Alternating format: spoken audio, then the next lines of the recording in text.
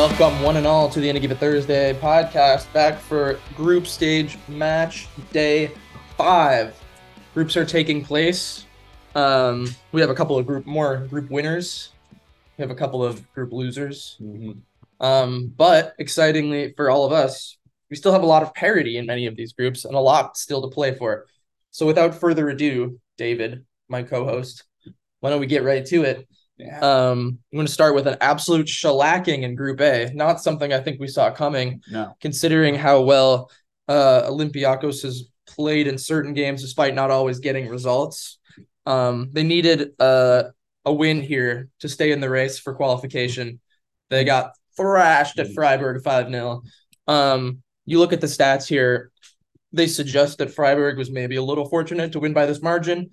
But then you watch the game, and it doesn't feel like that. It felt like a 5-0 when you go back and watch it. They scored a 5 out of their 6 shots on target. So there was maybe a little fortune in the finishing, but they deserved at least 3 in this game. And especially in the first half, they scored. Gregorich had a first half hat trick. He scored basically, he could have had 4 in the first 11 minutes. He ended up scoring 2 of those, but basically like every attack in the first 15 minutes, Freiburg looked like they were going to score, and they did on 2.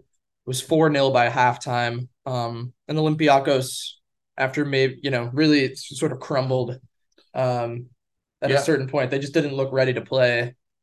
And Freiburg were really clinical. Yeah, I mean, all 3 of the Gregorich goals are not super high quality chances, if I remember correctly. Like he does a lot of work to get those goals. And so from Olympiacos' perspective, I can kind of understand how you see that third one go in and it just breaks you. Like there's no coming back after that. You also raised an interesting point to me before we podcasted, as an Italian supporter. Why I don't see Grifo in the Italian national team. Grifo's always week in, week out. He's playing great. He's the captain of the team, I believe. And I feel like I never see him in the national team. I know it's like a competitive position that he, as a left winger, mostly, but he plays, he does a lot of playmaking, I feel like, for this team too. He can score from the wing, which is an ability that Italy have been missing. So I think it would be nice to see him get just scoring in general is an ability Italy have been missing. That's what I meant. Their strikers can't do it, especially when Chiesa's always hurt. But Dybala's not Italian, but he's also always hurt, and he plays in Italy. Basically the same player in the same position. So. He was another one who was just spectacular today. Whenever things went over to the left side for Freiburg, it felt like something good was going to happen. It felt like they were going to score. They looked really, really dangerous. A fun who he played for on Olympiacos, Daniel Podence, formerly of Wolves for many years. That one surprised me. So anyway, Olympiacos is eliminated from the Europa League with this result. But all they have to do is not lose by a bunch to TSC Topola. What was the result in their first game? It was a draw, right? They drew 2-2. So if they lose to TSC, then TSC will go through in the Conference League. But all they have to do is not lose at home to TSC. Should be doable, but we've said that a few times about TSC has actually been very competitive in a lot of these games, even though they have a negative 10 goal difference in 1 point through 5 games. Like they played West Ham twice, really tough now. They lost 0-1 at home on a late Souček goal. Souček only scores in the 89th to 90th minute, apparently. West Ham, maybe predictably didn't really show up today, but ended up scrounging out the win, which ends up being pretty crucial in this group because that puts them back top of the table, level on points with Freiburg. And although their goal difference is much worse, and they've only scored 8 goals in this group, they have the head-to-head. And Freiburg has scored 17. They beat Freiburg comfortably in match day 2-1. So West Ham, to win the group, needs to avoid defeat at home against the Germans. Which at home for 2 teams that are already through, you'd think they should be able to do it. But with the new format, there's a lot more at stake now. Winning your group, not having to play that extra round.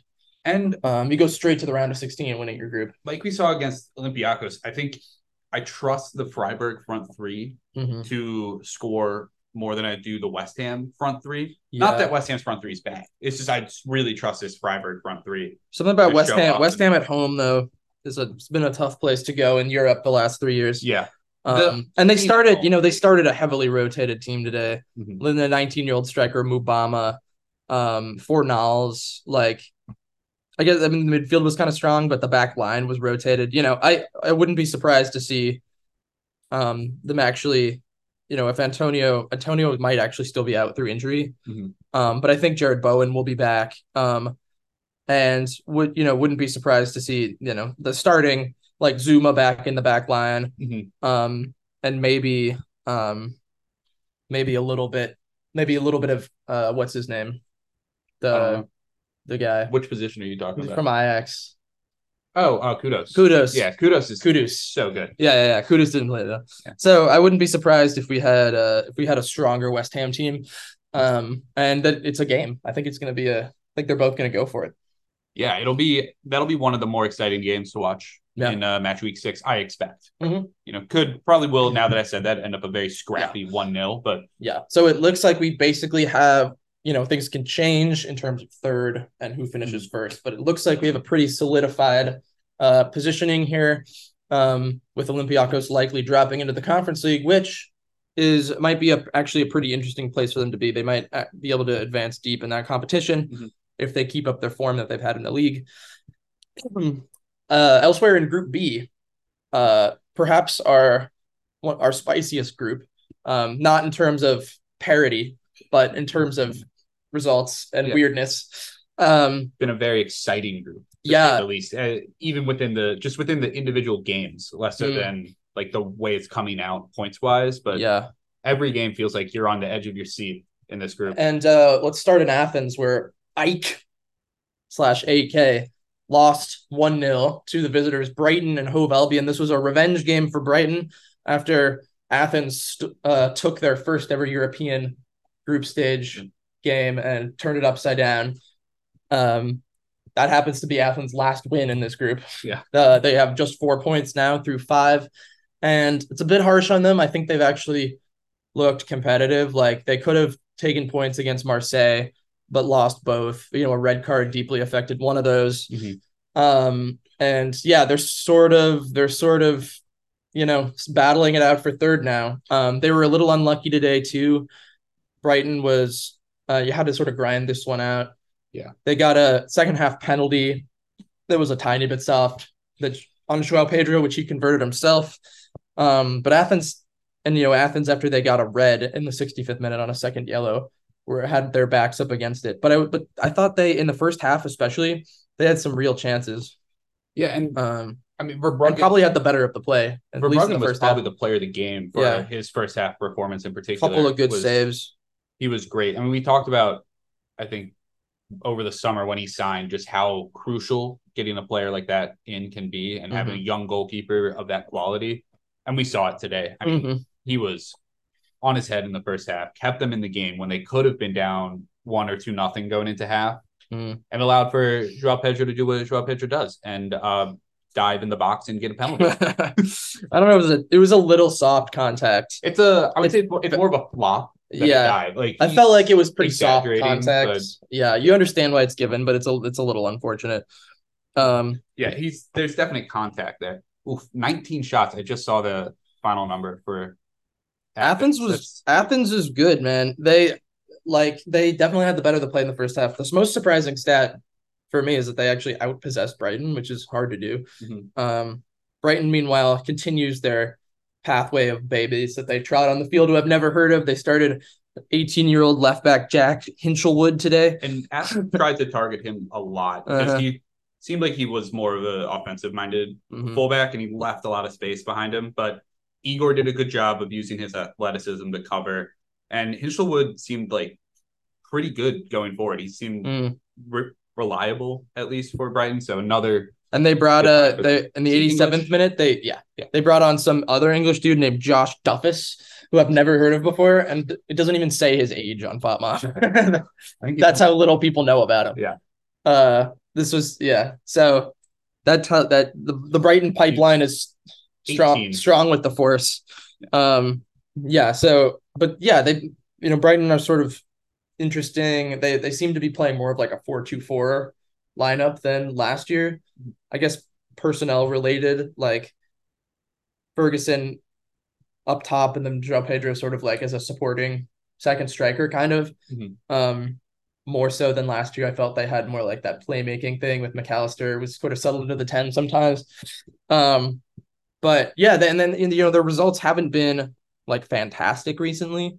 They got a couple of they lost to Chelsea today. We're speaking to you on Sunday. Like they're still figuring some kinks out, which is part of what I find very impressive is that over the last month they've looked quite pedestrian by Brighton standards. Sure, and not quite as varied. They're still getting decent results though. They're still winning in Europe. They're winning domestically. That's a good point in this game. Is that this is the kind of like maturity game that you have to learn how to win. Yeah, and you saw like at the start of this campaign, a loss and a draw in their first two games. They sort of were struggling to find that. How would you say, synonym of maturity? The grit. They're missing kind of the grit to see through some of these, especially the away days on a Thursday. This is the kind of one where, maybe they're a little lucky not to concede, but you have to sort of you have to really grind it out. And this is where I think bringing in younger players who had European experience like Verbruggen and Igor, who even though Igor in particular, I will say, is not like a world-class center back. He's not my favorite center back in the world. Favorite player. But they understand what it takes to really grind out results and the importance of winning every single game because they've been in these group stages before and they know you can't screw up. Sure. So I think having that type of experience that you can bring into the squad was really important. And Ansu Fati, another example of that, even though he didn't do anything in this game because he didn't play, but having that like on your roster, players who know how to prepare for weekday games. And Brighton, as a result as a double meaning, have put themselves in a good position here. They're just a point back from Marseille, who won a wild game against Ajax.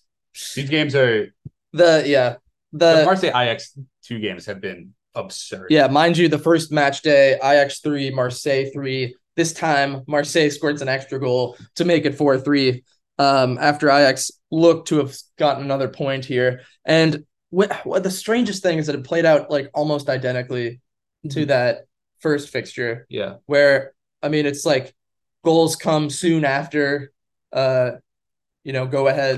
Equalizers come soon after go-aheads. Yeah, like 3 times. Nobody seems to like want to mark in the box, like both in like set pieces and like runs. There were some really strange goals, including the winner. I guess you could call it a winner. I think you have to. Where that sealed an Aubameyang hat trick on a 93rd minute penalty conversion. This is because poor Ajax's poor goalkeeper, the German Ramaj, he's just 22. A deep cross comes into the box, and instead of just letting it go behind for a goal kick, he tries to like stretch and grab it. He drops it, falls to Marseille, and then he takes the guy out. That's how they lose. Yeah. And that's all after they ground back to 3-3. They come back being down 3 times. One is, the opening goal is an Aubameyang penalty. Yeah. Robbie scores off the kickoff. Then, Mbemba gets a 26th minute go ahead. A few minutes later, Robbie scores again. And this is after they'd gone down to 10 men. In the 63rd minute, Berghuis got a direct red after being fired out of the game. Yeah, I mean, to be fair, he hits him pretty hard. Yeah, in a totally unnecessary situation. He hits him pretty hard. I haven't watched enough times to decide. Yeah. I don't think I'm against it necessarily. Yeah, I think my gut is this is fine. That's a sin bin moment for sure. Yeah, that's an orange.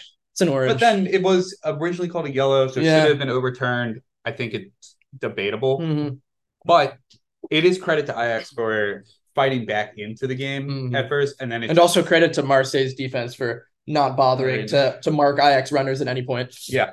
I do have to. This was like, I understand that because of who Marseille have available to them defensively, that Robbie with his quickness and his strength is a tough matchup for them. But Gattuso was brought in to fix the defense, and Marseille looked better. It's not fixed overall. The defense is still a mess. It's not fixed. Oh my god. We haven't even mentioned Aubameyang scored a hat trick. I haven't even mentioned his best goal. 2 of them were penalties. Oh, yeah. He hit an overhead kick on a cross, which, again, the defending. I don't remember which defender it was, but the Ajax defender sort of like lunges with his chest and like flops like a fish and misses it. And then Aubameyang makes up for that distasteful image with a tremendous overhead kick off the turf and in, pretty much unsavable. But yeah, the Brabi goals were interesting in that, like the first one, it's a good goal, right? Oh yeah, it's so good. It's who's at the lunges with, like neck first, going back to the Guy. Yeah, maybe right back, young Dane. I think the first Brabi goal, the one right off kickoff from the first Aubameyang penalty, he sort of does like a Lukaku seal and like flip turns the defender. Everybody sort of all the defenders get sort of dragged to the left side of the box, leaving him like totally unchallenged after he makes that turn to finish. So yeah, a lot of problems on both sides on the defensive end. And this just reminded me of like an AYSO youth game, but like with elite world-class footballers. Like the pace of it, that nobody seemed to want to like stop to control the game. The constant bad tackles. I mean, just bad decisions, bad marking. Yeah. It was just like they were just out there like for a kickabout, like for vibes, and nobody was playing a real like game that had consequences. I do want to quickly say about Brabi before we move on, because we definitely need to. He gets a lot of criticism for his play as someone who had such high expectations coming into the season and has completely failed to meet those expectations. Brabi gets a bad rap, man. He is a very intelligent player, and I think that gets left off a lot because people see a strong, quick, athletic forward who doesn't get a lot of goals and like, oh, he must not be intelligent. He's a great passer. He knows when to make the runs. He just can't finish. I feel like he gets a bad rep. Yeah. He's got 5 goals and 4 assists in 12 matches in the league so far in 13 appearances. I wonder if he continues to struggle finishing, if maybe moving him back as to more of like a 10 and moving somebody else up top would be something that I actually consider. Yeah. He's also only 20. He's been around for so long. People forget he's only 21. Yeah. He's not an old man. No. He's got room. And, he does have, as I said, 5 goals in the league. He's got a couple goals I think 3 goals in Europe so far. It's not like he's been, hacking at it. He has some bad misses on the highlight reel. He has a little bit of he's like a discount Boniface. He like scores the tougher ones. Yeah. And shanks the easy ones.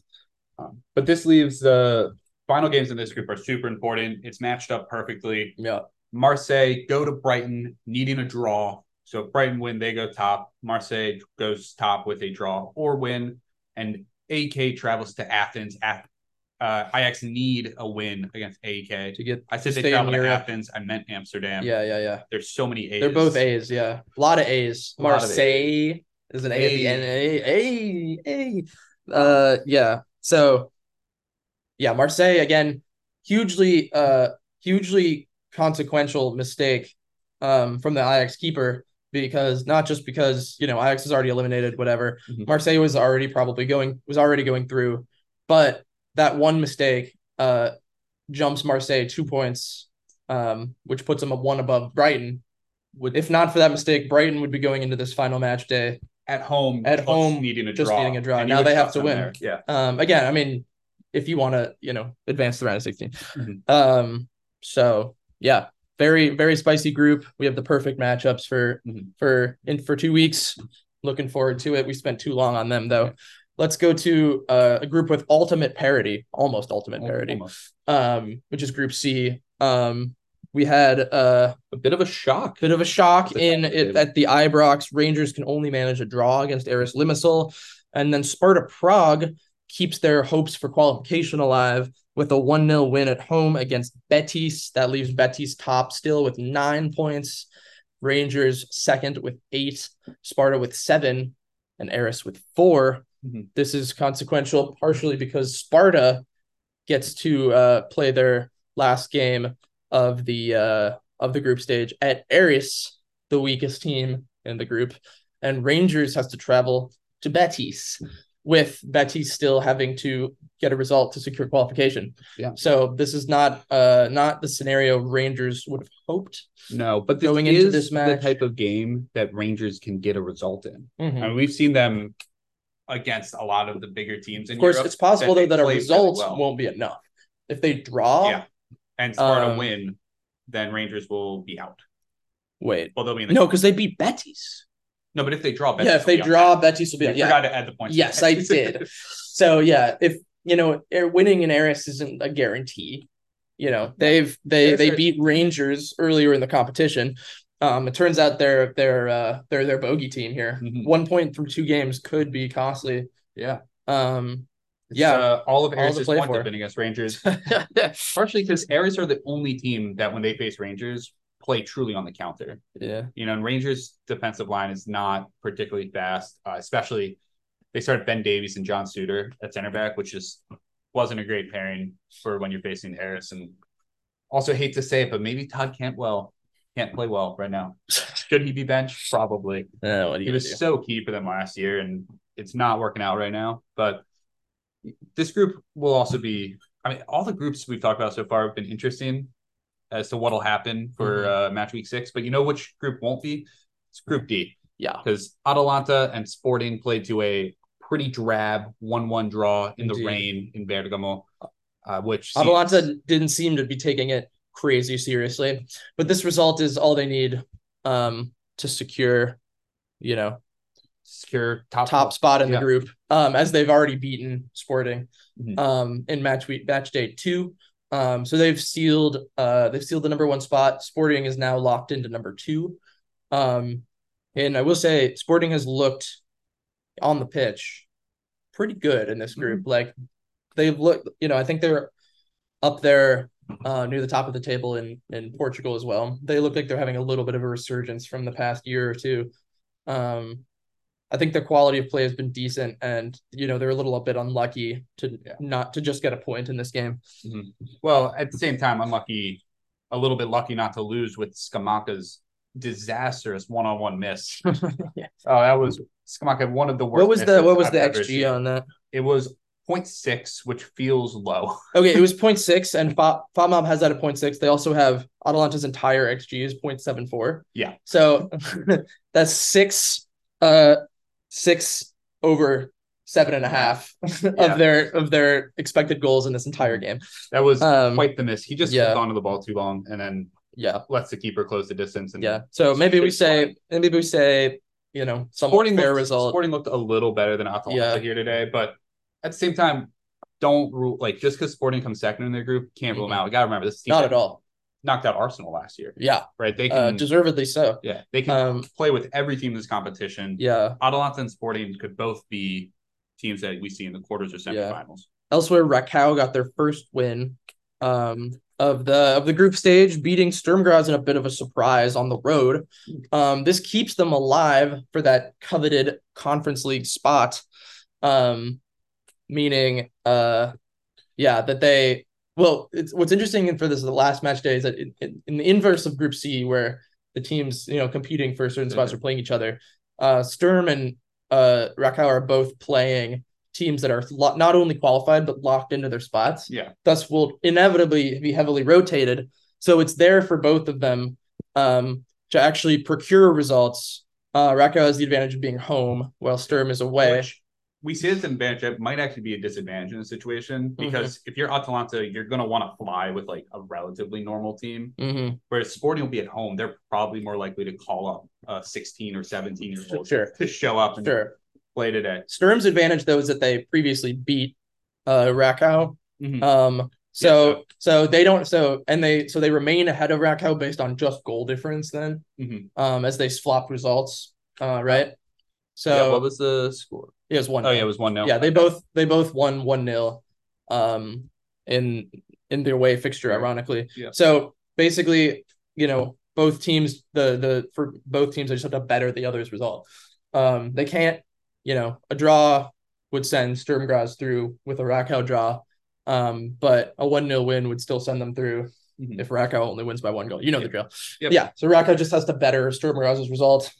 Should be interesting. Definitely ones to watch.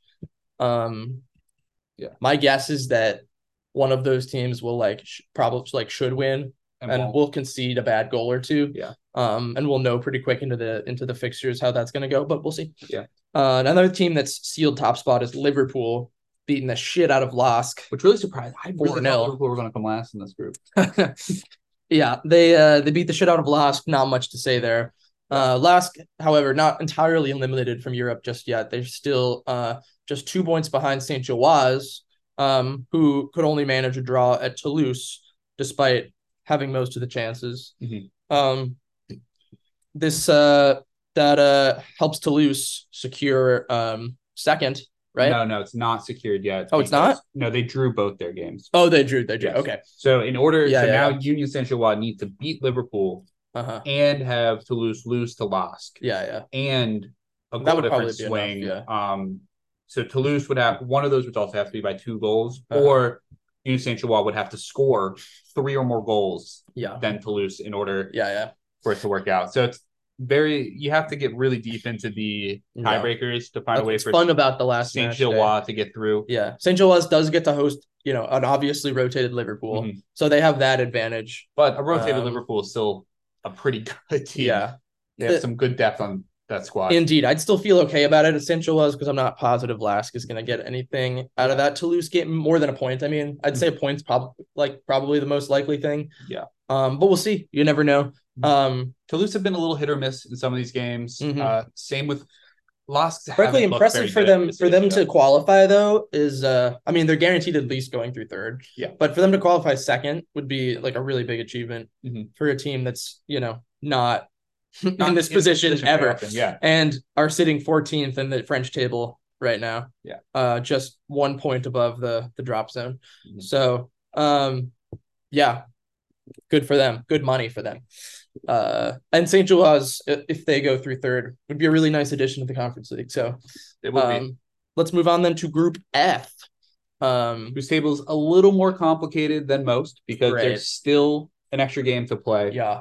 But in match week 5/4 for some of these teams, Rennes dominated Haifa in Cyprus 3-0. So they looked really good. Martin Terrier finally put together a classic Martin Terrier performance. Probably the best he's looked since coming back from his injury. We love some Terrier. We do. If he is healthy and playing well, this Rennes team can beat anybody. Forget about it. Villarreal, they get a 3-2 win over Panathinaikos, which sees them it does see them through. Yeah. Yes. Both Rennes and Villarreal are through. Yeah. And Haifa not yet eliminated because they have 2 games to play, one of them against Villarreal though. Panathinaikos, interestingly, another team, it feels like this is the case with a lot of these Greek teams, is that like they've looked really competent in the league. Panathinaikos in first, really dominating. And they also played pretty well in most of these fixtures, but they don't have a lot to show for it. So yeah, their most likely spot is going to be, they can actually probably eliminate Haifa when they play them on the final match day. Yeah. So all they'll need is a draw at that point. They should only need a draw unless Haifa beat Villarreal by 5. Yeah. So I feel pretty comfortable saying Panathinaikos are going to need a draw. But the Panathinaikos Villarreal game was a bit crazy. Villarreal up 3-0 in the 47th minute, and then Panathinaikos get a lifeline but miss a penalty. Ioannidis, only to score directly after the miss. And then Ioannidis does make up some for his miss. They draw it all the way back to 3-2, but can't quite claw themselves back. So another one where Panathinaikos just doesn't quite have things fall their way. I do think they've been a little unlucky to lose 3 in a row in this case. But yeah, I think actually a healthy humming Panathinaikos team in the Conference League would immediately be one of my handful of favorites to go deep into that competition. So it's not the end of the world for them.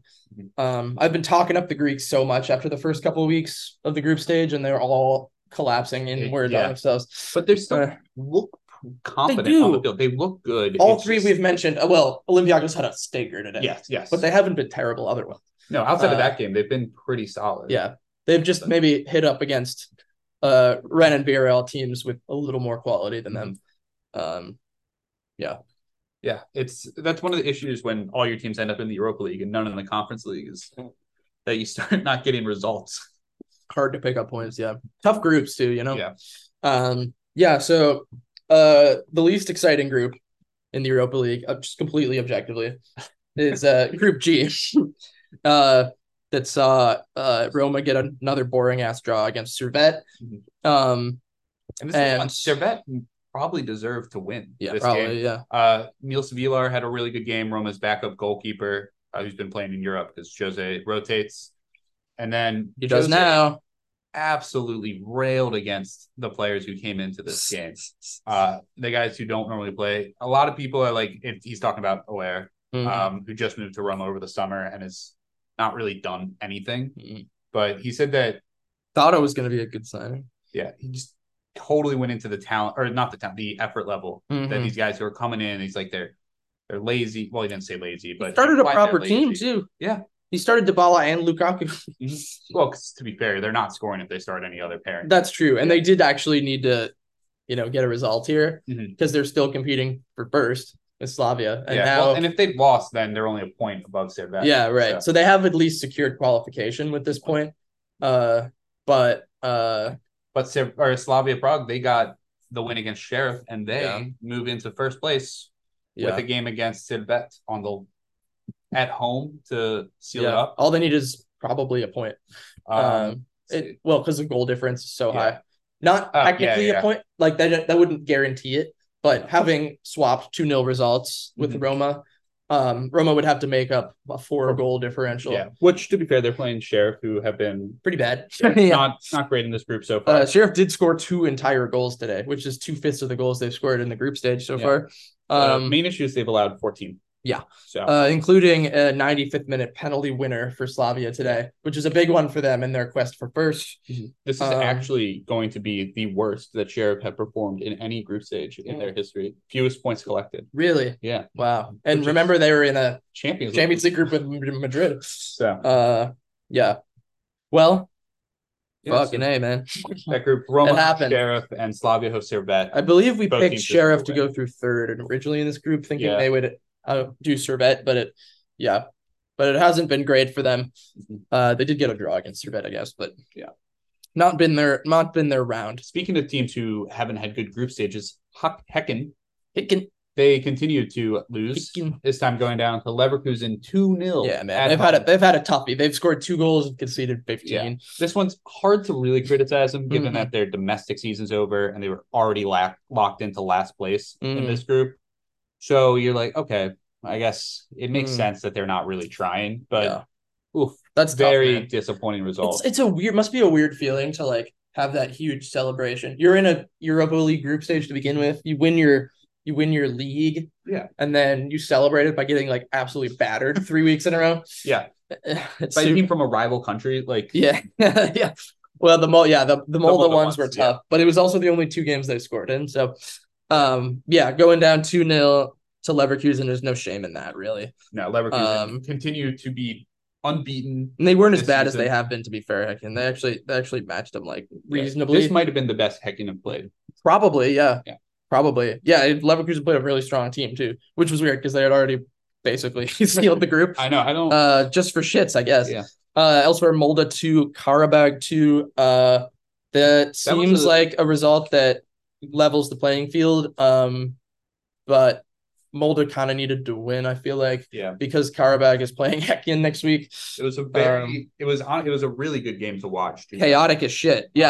Molde racked up the chances. Karabag struck first pretty early through Juninho, not the famous Juninho, a new one. Not quite as good at free kicks. Not quite as good as free kick. But then Molde just took control of the game for pretty much the next 85 minutes.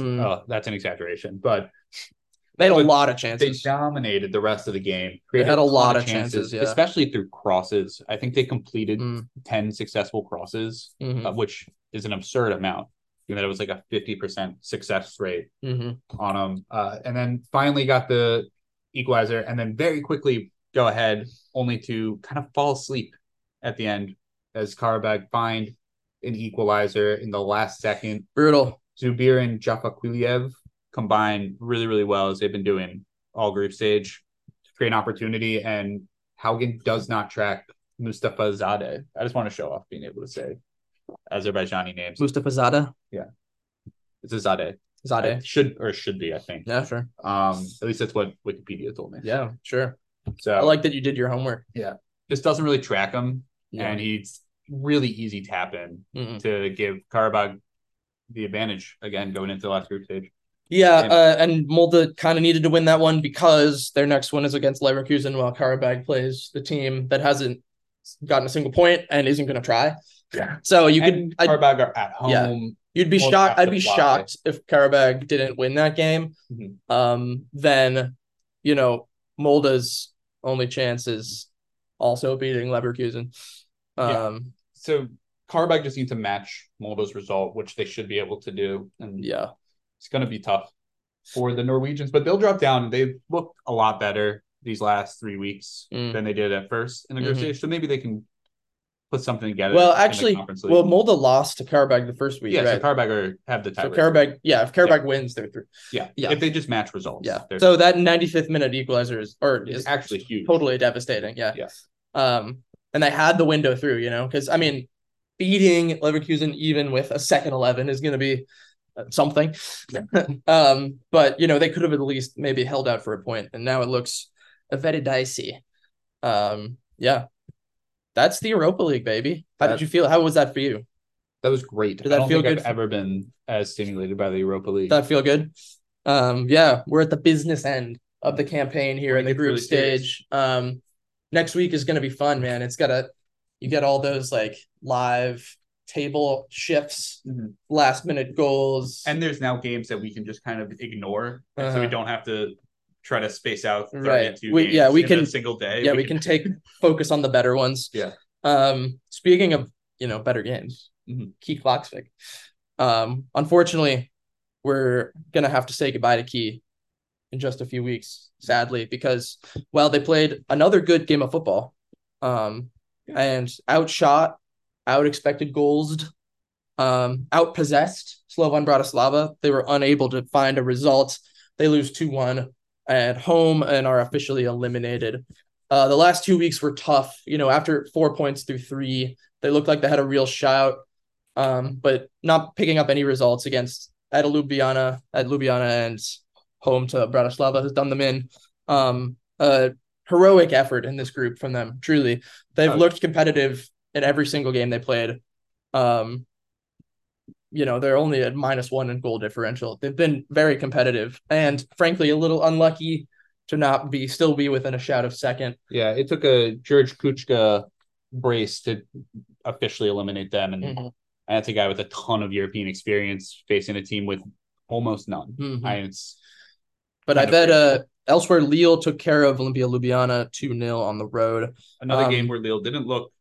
They're just sort of ticking on. They're just sort of ticking on. And all they have to do to ensure first is just beating Key Kloksvik. Keys, I would imagine, their season's over too. They're also champions. I would not be surprised if they went all out on that final fixture. It's their biggest ever European away day at, a former recent champion of France. They're going to show up for that, guaranteed. And Slovan is probably going to have a nice little walk in the park against Ljubljana. So, Lille has to be prepared for that one. Group B. Another team in their debut group stage. This one not getting quite as many points, though. Yeah. Breidablik held pointless again by Maccabi Tel Aviv. They go down running out of chances. Only one game left for them, and it's a fourth time in which they've lost by only one goal. They played pretty well against. It was all by one goal, and then a get game. Yeah. They played pretty well too. To lose this game was very, very harsh on them. They did a great job of pushing Tel Aviv's back line deeper, making runs down the wing, working the ball back to the middle. But they've had kind of funny moments in this group where when they went down, didn't they go down 3-0 at Tel Aviv to start and then crawled back to 3-2? And those moments where after those 3 goals were scored, they looked like a children's roster. They couldn't do any. They didn't belong on the same pitch at this level. And then they have moments where they look really competitive and they move the ball quickly and have a nice pattern of play or whatever. Yeah, it's sort of a weird mix of things. Maybe they're just not quite as ready for this moment as a team like Key was. But they can still be hardened probably by some of these performances. Yeah, I think they also just got a slightly tougher group than Key. I mean, yeah, well, not that he got a particularly easy group. But like Lille is Ljubljana is the best not team. as good as Zorya or Tel Aviv are. But Bratislava is probably on the similar level as Tel Aviv. Yeah, but I'm saying it's the having Olympia Ljubljana there is really helpful to get that win. Yeah, but speaking of Zorya got their ass beat by Ghent, Yeah. who holds on to top spot as a result. They will travel to Tel Aviv, but not actually Tel Aviv, I would imagine. No, I assume it's Cyprus. That's where most of the games have been. So it's going to be a bit of a weird, empty game with nobody there. Yeah. And that favors Ghent because they don't have to deal with a home crowd. When what should have been an away day, and all they have to do is pick up a point there to seal first place. Israeli home crowds are pretty insane. Yeah. Pretty insane. I mean, they love their projectiles and their rocket flares. Yeah. So Ghent needs a point. Tel Aviv needs to win. Simple as that. Should be a decent game. Group C saw Victoria Pilsen continue their perfect run in this group, notably winning every single game by 1 goal. Let me round them down for you. Ready? Victoria Pilsen 1-0 Balkani. FC Astana 1-2 Victoria Pilsen. Dinamo Zagreb 0, Victoria Pilsen 1. Victoria Pilsen 1, Dinamo Zagreb 0. Balkani 0, Victoria Pilsen 1. So that, if you are good at math, follow me here. That's a total of 6 goals scored in 5 games, 1 conceded, 4 1-0 wins, 5 1-goal margins. That's 15 points. Bing, bang, boom. Group sealed. And that's first place. And that's first place. Mind you, they already sealed first place last week. Yeah. So why not just pick up another 1-0? And they're going for the clean sweep next week against Astana. I don't see why they can't win 1-0 once more. No. Dinamo Zagreb, meanwhile, picked up an absolutely crucial win in Kazakhstan, which, we've been making fun of Zagreb's performances so far. That's still like a good win. Yeah. To go. They're very impressive when they play Astana. Yeah, Astana is nobody likes to go there. We know this. Zagreb's both their wins are against Astana, right? Yeah. Yes. This group is fun though because Zagreb, Astana, and Balkani are all eligible to qualify for second.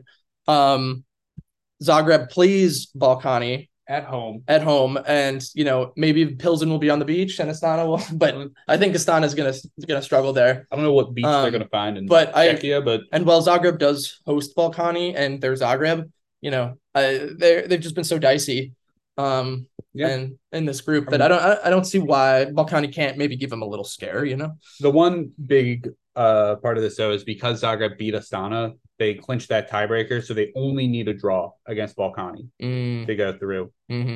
So at home, a draw is all you need. You should be able to do it, but if they play for the draw, Balkani's a team that can. Yeah, Balkani. People can't score on Balkani, man. They've only conceded 4 goals in this group. They can't score either, but they haven't conceded more than twice in the group. Like, they're very competitive. You know who can be scored on though? Your mom. Got it. Who? Set you up for these ways. Who? Besiktas. They've allowed 14 goals now. Besiktas. What? They're shipping 5 to club. This has got to, when we do our end of group stage, like winners and losers, they're going to be rock bottom of the losers list because this is I think we picked them first or second to go through in this group. I think we picked them second. Yeah. So I think we had Brugge first. This was an absolutely embarrassing run for them. Like, yes, this is probably the toughest group. Maybe it's up there. Group F, and it's not even like they're having a terrible season. They sit 3rd in the Turkish league, albeit 11 points back of first, but 3rd on 26 points from 14 games. So it's not like they're having a disastrous season. But for whatever reason, they cannot handle the Thursday match days. Yeah, they have a player who not long ago was playing in important Champions League games. And Alex Oxlade-Chamberlain. And you're talking about Vince Abubakar. Of course. Yeah, definitely not Ante Rebic. Yeah. Who he play for? Besiktas. Ante Rebic, who he play for? Besiktas. Yeah, really strange. Not just the results, but the margin of defeats. I've been pretty shocking. This is the cherry on top. That I mean, they're already eliminated, but Jesus Christ. Yeah. 5-0 at home. Salvage a third place and not come dead last if they beat Lugano. 5-0 at home. 2 goals. At home. Yeah. This is mystifying. I'd love to hear what's going on behind the scenes after some of these results. An interview with the Besiktas manager or backroom staff. Yeah. We'll reach out. Our Turkish Arabic is very good. Yeah. Meanwhile, another team that's won their league, Bodo Glimt, seems to have really found their groove the last couple months. They also shipped 5, or excuse me, Lugano also shipped 5 in Norway. Yeah. They did manage 2 consolation goals. This was probably a little harsh on Lugano. I mean, Lugano, because Bodo scored on almost half of their shots. Yeah. But they're back at clicking into form. And I would not want to play them in, Conference League is their favorite competition the last couple of years. I would not want to play them in that next round, in that first knockout round. Mm-hmm. They do have a chance to or maybe they don't. No, they do have a chance to pass. They play Bodo Glimt, or they play Brugge, so they have a chance if they win. If they win by 2 goals, they will jump Brugge on the balance if they're head to head. Yeah. But they have to win by 2. I do remember when we were doing their preview, we talked about part of the reason we don't think Lugano will have a good chance in this because they are the team that has to go to Bodo in late November / early December. Yeah, and it's so tough. It's tough, man. It's tough. We also see this in a little bit. When another Greek team, or not, it's not the Greek team, it was Lugano. Yeah. But when Fenerbahce traveled to Denmark and got their ass beat by Nordsjaelland. But we'll get to that in a minute. Yeah. So it was neither an initial Greek team or another Greek team that was doing it. It was correct. Or not Greek team, but a Turkish team. Yeah, Turkish team. Tough day for the Turks. Yeah, the whole Eastern block. Part of the Mediterranean did not have a good day. Group E. AZ Alkmaar continues to try to rescue their campaign here. They get just a 1-0 scrap it out win against Zrinski, who only managed 2 shots on this entire game. But this means that compared to the 21 that AZ, we should put that out there. Between their 2 fixtures here, between AZ and Zrinski, they combined for a score of 4-4, which is, if you set out before this group, no one would have predicted, and I'm sure AZ would not have believed if you told them. Yeah. Remember that AZ might not get through this group because they blew a 3-0 lead and lost 4-3 away in Bosnia. Yeah. If you take one of the worst losses in the history of the tournament, I think. If you take that loss out, you're looking at AZ and being like, oh, you know what? They're fine. But they just lost the Villa twice. Yeah. But because of that one, it makes it so bad. And of course, Legia, despite losing their initial fixture to AZ, did get that first match day win against Villa, which is why they sit on 9 points after losing their reverse fixture in England to Villa 2-1 today or on Thursday. But it's simple. They have to not lose to Alkmaar. Yeah. And if they do lose to Alkmaar, it can only be by 1 goal. No, they already lost to Alkmaar. So if they 1-0. Oh, you're right. Okay. I'm sorry. Yeah. So Legia has to not lose. But it is in Poland. It's in Poland. Great crowd there.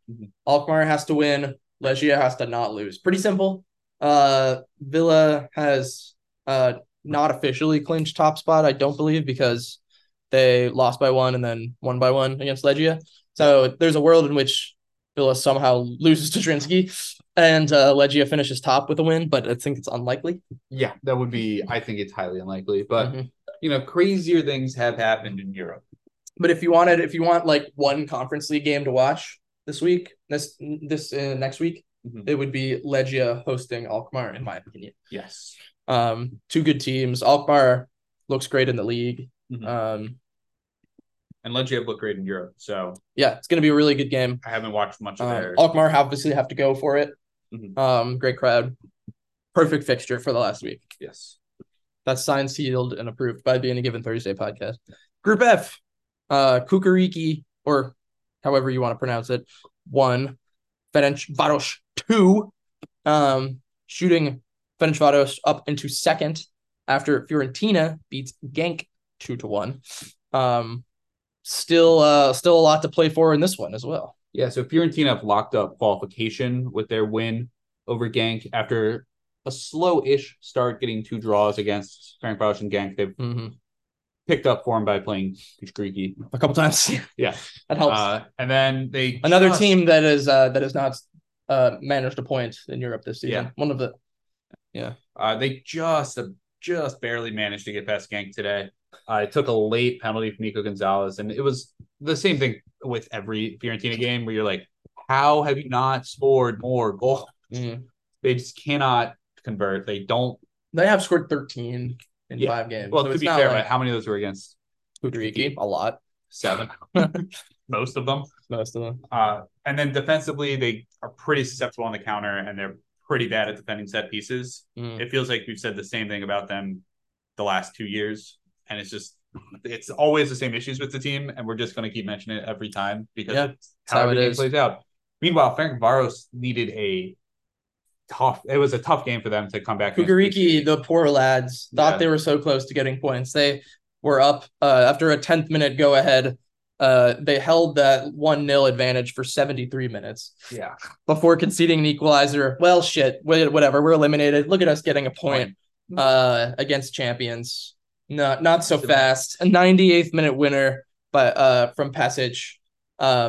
Sees Kudryki is all but guaranteed no points. Yeah. And man, that's a big one for Fenerbahce too. This was by far the best Kudryki have played. In this group stage. I mean, did a great job keeping Fenerbahce out of the box for the most part, forcing them to take long shots, and they just played very free when they had the ball. A lot of tricks, a lot of flair. I love tricks. I know. Kuka tricky. Ooh, that works pretty well. I assume if we're pronouncing it correctly. I don't know if we are. Yeah. But yeah, Genk will maybe feel a little hard done that Kudryki couldn't hold out because, that's a 2-point extra gap between them and Fenerbahce. Now they need Fenerbahce to lose to Fiorentina, which, final match day qualified. Not guaranteed. Fenerbahce is at home. They need a lot to go their way. Yeah.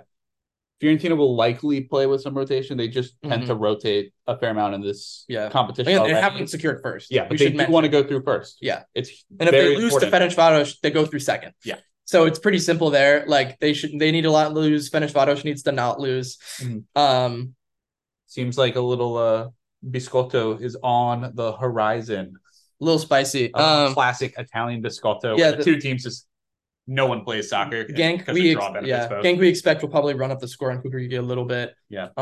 They don't need to, because if they win and Fenerbahce lose, they'll have to flip. So yeah, the context there is that they both played to 2 like turgid 1-1 and 0-0 draws. Yeah. So there's no advantage on the head-to-heads. It's all about goal difference. And the goal difference is +2 in Fenerbahce's favor.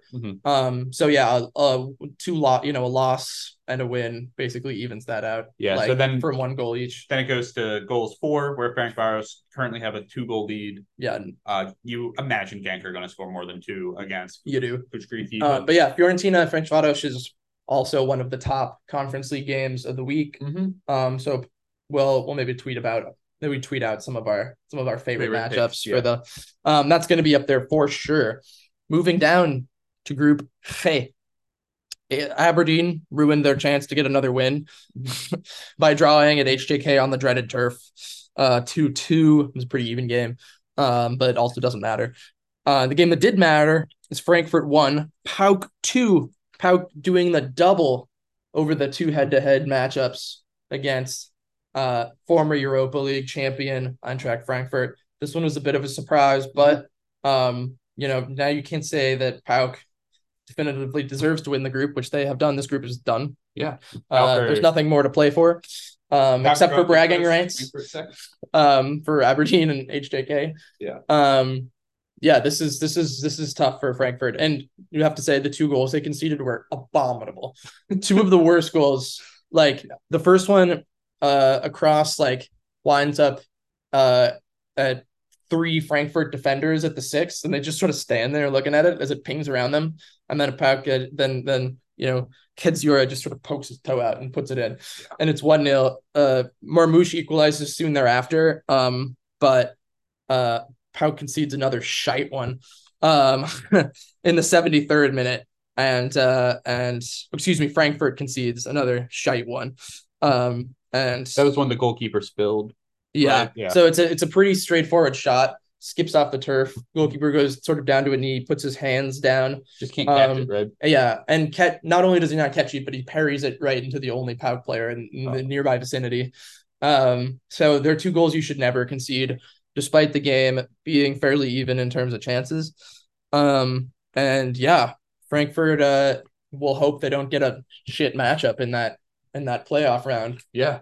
That'd be, if I'm a Champions League team, that is another game where I'm like, oh God, please not Frankfurt. The Europa League. Or sorry, I meant to say Europa League. Yeah, that'd be a huge bummer. Like, oh, please not Frankfurt. But Frankfurt's like very beatable. They're sort of underwhelming right now. Yeah, they're 7th in the Bundesliga. 18 points from 13. Like they are losing to Stuttgart right now, right? Yeah, well, Stuttgart's or Augsburg. Sorry, okay. I got my bottom. Oh, that's not so great. Yeah. Augsburg's been okay this year. Yeah. But Frankfurt is I just find them uninspiring to watch. Like they're just not that thrilling. They're not like banging in goals. They're just a little like stodgy, Yeah. It's not the expressive tactically masterful Frankfurt of that Europa League run. Yeah. Which is not to say they're bad, but it's, And it isn't to say also that they can't make a deep run in the conference. Of course, the conference league is talent there. Sure. They do enough to get results most of the time. And it's December. And remember, they're still play. Compensating from losing their best player. Yeah. Like right as the season started when they couldn't replace him. Mm-hmm. So it's no surprise that they're short on goals. Yeah. They have a new coach. So it's understandable. But yeah, you're right. It's not a team you want to play coming down from the Europa League. No. You want an easier fixture than that. You won't get an easy fixture playing a team from Group H, though. Definitely not if you go to Denmark. No, as they get a second time, they just absolutely beat the crap out of opponents. This is Nordsjaelland you're talking about. Yes, sorry. You never said the team. Oh. Yeah. Nordsjaelland wins 6-1 against Fenerbahce. Yeah. This adds on to their 7-1 against Ludogorets earlier. I think Nordsjaelland have scored the most goals of any team in the conference league. They have 17. Thanks to scoring 7 and 6 in 2 games. They beat the shit out of Fenerbahce 6-1. And this was a really strange game because while Nordsjaelland definitely started the better of the 2 teams and they really came at them, they got goals in the 21st and 25th minute. But Fenerbahce in the second part of the first half after that really cranked it up. They hit the crossbar. They had a disallowed goal. They do eventually get one back through Batshuayi. But they nearly had a second equalizer or an equalizer a few minutes before half. But it was deemed to come off a hand as it was put past the goal. So it could have been a very different game going in at 2-2. Instead, Fenerbahce decided to just fall apart. Despite having a few chances early in the second half, once they concede to Nygren in the 55th to go down 3-1, their heads aren't in it anymore. They start not marking in transition. Nordsjaelland's just like piling forward and what are you laughing at? I looked up who got one of the assists, and it's Harder. Harder, hardly know her. Nygren ends up with a hat trick. You'll know Benjamin Nygren if you play Football Manager. Dude's a beast in that game. Yeah, another young Swedish striker. They're producing a good amount up there. But yeah, Fenerbahce just like it weird for a team that's like competing at the top of the Turkish table. They've only lost 1 game in the league all year. And have now lost back-to-back games. Yeah. In this competition. I don't know the sport fact, but I would imagine it's very, very rare that a team wins their first 3 games in a group and doesn't go through. Yeah. So this could be record-setting. It would be the first time in Conference League history because whoever comes third in this group will have the highest point total of any team to fail to get out of their group. Really? In Conference League history, yeah. Wow. And this all set up as well because Ludogorets got a much-needed win on the road against Spartak Trnava, who've been the little whipping boys of this group. Hot. Yeah. Trnava only 1 point so far. Isn't it weird? That's so weird that Nordsjaelland would have been through already if they just beat Trnava. Yeah. But yeah, the group now shapes out Nordsjaelland in first with 10, with an absurd goal difference. Ludogorets and Fenerbahce are both on 9. Ludogorets Fenerbahce are also tied on head-to-head. Yep. Each 2-goal win to their name. So it's coming down to Ludogorets having a +1 goal difference on Fenerbahce.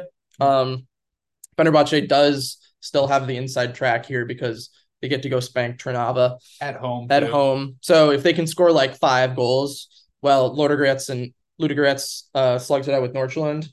Yeah. But Ludogorets are through with the win as well because they'll jump Nordsjaelland. Sure. So it's that Ludogorets-Nordsjaelland game is in Bulgaria. Yeah. And it's my pick for a game of the Conference League next week. Yeah. Because it's one of the best ones. Yeah. And Nordsjaelland will want to win. Or a draw if you're drawing, you're in if you're Nordsjaelland. Yeah, but they'll want the win because they'll want to be first. Draw, Fenerbahce could jump them back into first place. To say, if Nordsjaelland goes out on 10 points with a goal difference their goal difference is 12 better than the next team. Like Fenerbahce is at -2, Ludogorets -1, Nordsjaelland's +11. For them to go out like under those conditions would be kind of unprecedented. Yeah. But it would also be pretty unprecedented for Fenerbahce to not go through after winning their first 3 and looking like the clear favorites in the group. And all like on paper, they're by far the best team in the group. But they gotten sloppy. They fucked around. They're finding out. I think Fenerbahce still is likely to go through. Yeah. The only time I can remember a team with more points not qualifying was the 2013-14 Champions League group when Napoli came third. 12 points. That's so brutal. This is just going to be a tough one. Like, these are 3 teams that should be in the knockout round, and one of them's not going to be. So, you'd probably favorite Fenerbahce because they're playing Trnava at home, and Nordsjaelland because they have that slight 1-point advantage. But very possible Ludogorets can win at home. They're very competitive at home. I think they're 2-0 at home so far, including a win against Fenerbahce. So, not an easy place to go. All to play for. Yeah. Probably the most exciting group going into the last week. I would say so. Other than, maybe Group D, or sorry, Group E, I mean. Yeah. Yeah. Yeah, but there's still a lot to play for in all these groups. A lot of teams are still alive. It's been one of the more competitive. So are we. Yeah, barely. Yeah. These finals are killing me. Killing them. They're killing them, folks. But it's been one of the more competitive and interesting Thursday that we've had in a while. So yeah, I think we're poised for a very nice finale. Oh, one thing we didn't mention that we missed in Group G, in that draw with Aberdeen in Finland, is that the game had to be stopped for a minute because away Aberdeen fans were throwing snowballs at the HJK keeper, because it was really snowy. Yeah, that's just good fun. It's good fun. That's just good fun. Unless they're putting like anything hard in those snowballs to crack their skull open. Like, yeah, I would trust Aberdeen fans. Like in the Conference League final last year when someone threw a vape in a bottle. Yeah, do you remember that? Yeah, it was one of the West Ham fans hits. What's his name was bleeding. Was it Ranieri? No, it was what's his name? Oh, Biraghi. Biraghi, yeah. Biraghi was just like bleeding from the head like a boxer. Yeah. It did look pretty badass. It looked pretty sweet, yeah. Especially because he scored, didn't he? Yeah. And everybody, I remember we're watching the game and Max was just like, "Oh, why is he? Come on, it's just a plastic cup. Come on, stop." And then he turns around, he's like, "Oh, no, he's gushing. Yeah. He's gushing blood." I thought he was being a little Italian bitch. Yeah. My bad, Biraghi. Still lost them. Yeah, and I think that's gonna do it for our coverage of match day 5. Really excited for a week and a half / 2 weeks from now. Yeah. When we finally have the conclusion of all these fixtures, I think what we should do is do our normal match day 6 pod and then put out a separate special of like recap, like, best and worst, that kind of thing. So you'll have double trouble before the new year. A match day 6 recap and then a group stage recap. Yeah. Then we'll have you get double trouble. And then in the new year we'll get into our previews for the knockouts. Maybe try to drop in a special or two. Yeah, get a dive. Yeah, let's do it. Definitely do a deep dive. Have a little more time over the break. Yeah. Until then, we need a cheers candidate, and as usual, we didn't plan one. So I'm just gonna stall while I talk out loud. Maybe the Nordsjaelland. That's exactly who I was thinking. I kind of feel like we haven't cheersed him. Yeah, it's Johannes Hoff Thorup. I think it's the first time we cheered. Yeah, Johannes, good for you, buddy. So Johannes, cheers to your primarily attacking. Yeah, you could be out of the competition in a week's time, but for now, cheers, Johan.